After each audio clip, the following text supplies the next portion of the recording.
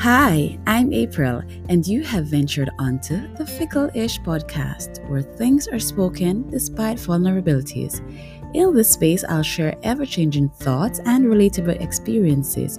From these, I hope you'll learn a thing or two. But be mindful, nothing said is set in stone.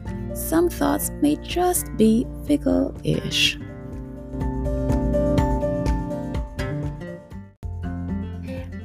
Hey, thanks for joining me on this episode. I'm so happy that you're here with me. Today's episode will be about where do the children play? Actually, I'm asking that question with the hope that someone will be able to answer me. Where do the children play? Some days ago, I was talking to my child, the 14-year-old child.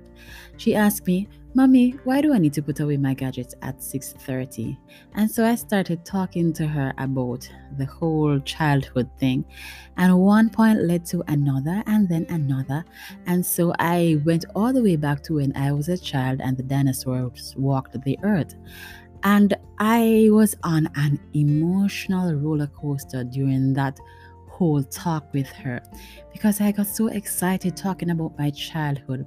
I laughed and I got excited, elated, and it was so good. But then I got sad because I realized that my children will never be able to experience what I experienced as a child. And so, in and out of the conversation, I was happy, then sad, then happy and sad. And then at the end of it, I asked myself, where do the children play? Where do our children play? Where? When I was a child, I was able to run about the community. And that's understandable because at the time it was not so populated. And so I would run from here to there, close by to home though. And sometimes you would even go by the neighbor or the neighbor's children would come by us and we'd play Dolly House where we play Mama and Papa and everybody have Mama Lashy, and there had to be a father there, and the father would be the head of the house, go out and work and come in, and we just replicate what we saw in our home. And so we played that.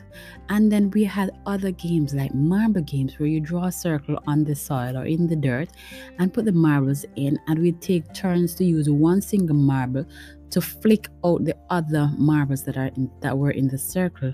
And then we had the ball game, the sight and side or dandy shandy, where we use the box strings box. We stuffed the box strings box with papers and roll down the edges and make it smooth and soft enough for it to be used as a ball. So there would be two players standing about 15 feet apart, 10 to 15 feet apart, and then there would be one player in the center, and the two players at the end would throw the ball back and forth to each other in the same time, trying to hit the person in the middle of the ring, and that's dandy shandy. And there are other games where it's Tucky. We'd throw up the ball, we had boundaries, and we would throw up the ball as high as possible, and then somebody would try to run off one of the posts to another post before the ball came down. So we had a variety of games to play. And even if we didn't have that, at the end of every school year when I was a child, I would look forward to the school trips. I lived in Montego Bay. By the way, I am a Jamaican and I live in Montego Bay, Jamaica. Been living there for years. And at the end of every school year, the teachers or the school would plan a school trip and we would board the bus and go to Kingston. Kingston was approximately 4 hours drive away from Montego Bay. So we'd all save up, or our parents would save and prepare for that trip every end of year. And the end of the year for school was July. So every July we would board the buses at school and we'd take a 4-hour trip to Kingston where they had Coney Park, Coconut Park, and all the other parks. I don't remember the name of the other one, but we had quite a few parks to visit. And we would go in there. They had Ferris wheel, bounce about, trampolines, go-karts, merry-go-rounds, and so we looked forward to that. So even if we didn't have neighbors to play with, we'd count down the days when we went to Coney Park and Coconut Park, and then we'd get to stop and buy chicken or donuts, which were delicacies in our little Montego Bay. So we had that to look forward to. And if our parents could not afford that trip, then we had Christmas to look forward to. Because in Christmas, we would dress up in our nice, pretty church dresses and stockings and socks and shoes. And we would go in town with mommy, all of us with our hair in ribbons and everything. And it was so pretty. And we would go downtown and we would take pictures at the Christmas tree. And we would also have at the back of the Montego Bay Civic Center, there usually is the merry-go-round. So they would erect it on Christmas, in the Christmas season, and then the nights, maybe Christmas Eve, Christmas, Boxing Day, all the way up to New Year's night. That merry-go-round would be there. And so we would buy ticket and we would go on the merry-go-round. And Christmas morning, we could come down early and we would see the Jankonos, and they'd beat drums and dance and they'd chase children. And that was fun and scary at those times. When we were children, it was a bit scary and fun. We would run out of fear and then laugh that they didn't catch us and those things. So we had all those things to look forward to. And those were very beautiful days. But as I tell my children, I realize that all of those things are no more. No more. They don't have all that. They don't have merry-go-round at Christmas time. They don't have Jankono. They don't have the neighbors to run and play with because everybody has a wall or a fence. Everyone is so busy trying to make good of their life that the children are stuck with gadgets and the parents are so busy trying to make a better life or trying to make life comfortable for themselves and their children, that children have lost their childhood along the way. And in the beginning, it started out of convenience on the parents' part, because when you have a little baby who is nagging or fussy and the child will look at the phone or the tablet and calm down, it's convenient for the parents to just slip the child a gadget and the child will be quiet until hungry again. And so it allowed us as parents to go ahead and get things done. Also, when it came to the educational part, I know this for sure because I did it with my older daughter. At the age of 2 years old for that matter, I gave her Leapfrog Letter Factory. And Leapfrog was what taught her letter sounds. Within a week, she was able to identify every letter and every letter sound and say them. And hats off to Leapfrog. That made it easier for me, and in return easier for the teacher who was going to get her in her classroom. It was convenient at the moment, but now I realize that all of this has robbed our children of their childhood, of their play. And so I'm asking, where do the children play? Even though the merry-go-rounds are done, the big celebration, fun, Jankono, and those things are no longer as common as before, and we don't get to run and play, or they don't get to roll a hose with wire inside and use another stick and roll it along the road.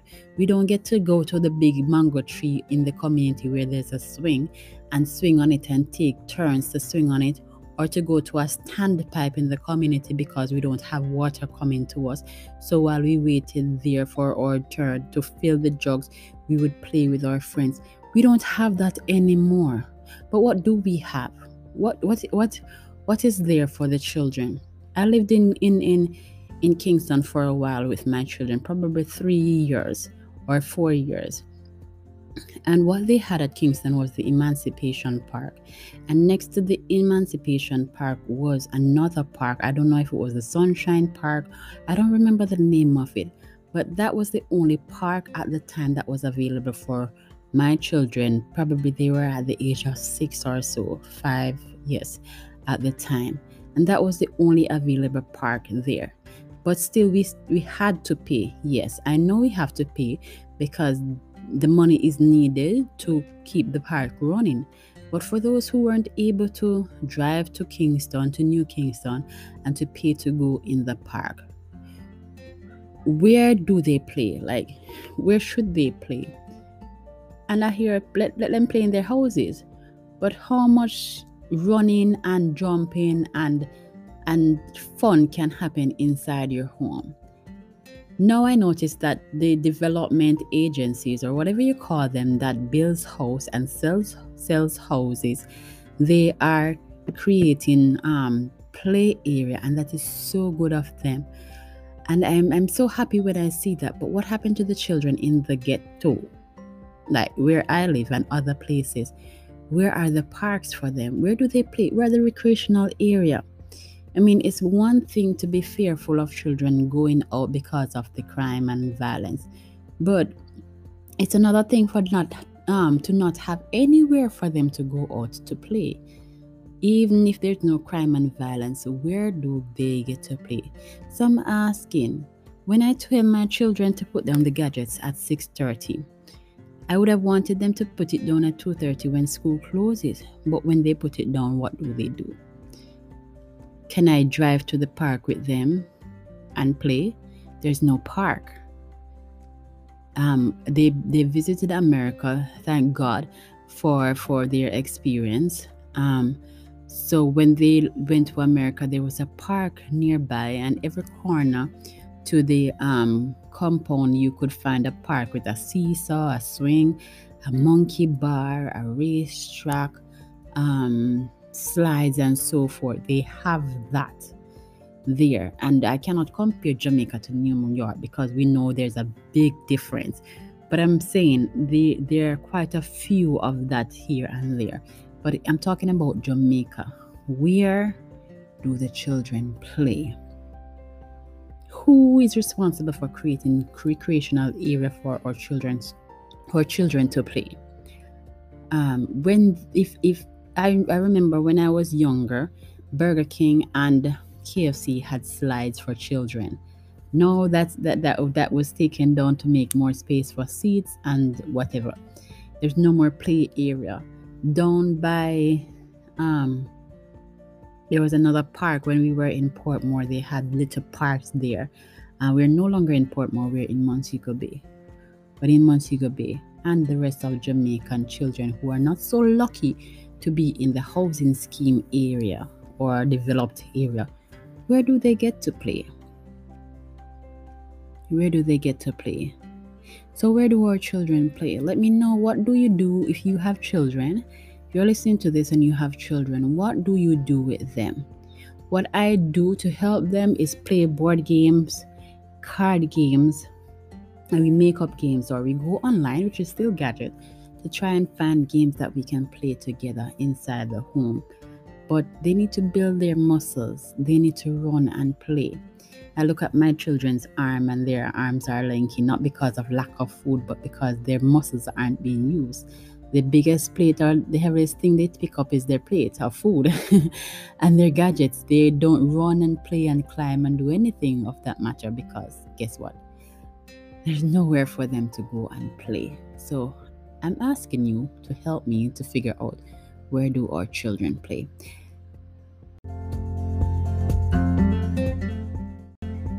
We've come to the end of another episode, and I'm glad you stayed with me thus far. Remember, sharing is caring, so go ahead and share this one with others. I'll be glad if you do so, and I'll see you in the next episode. Bye.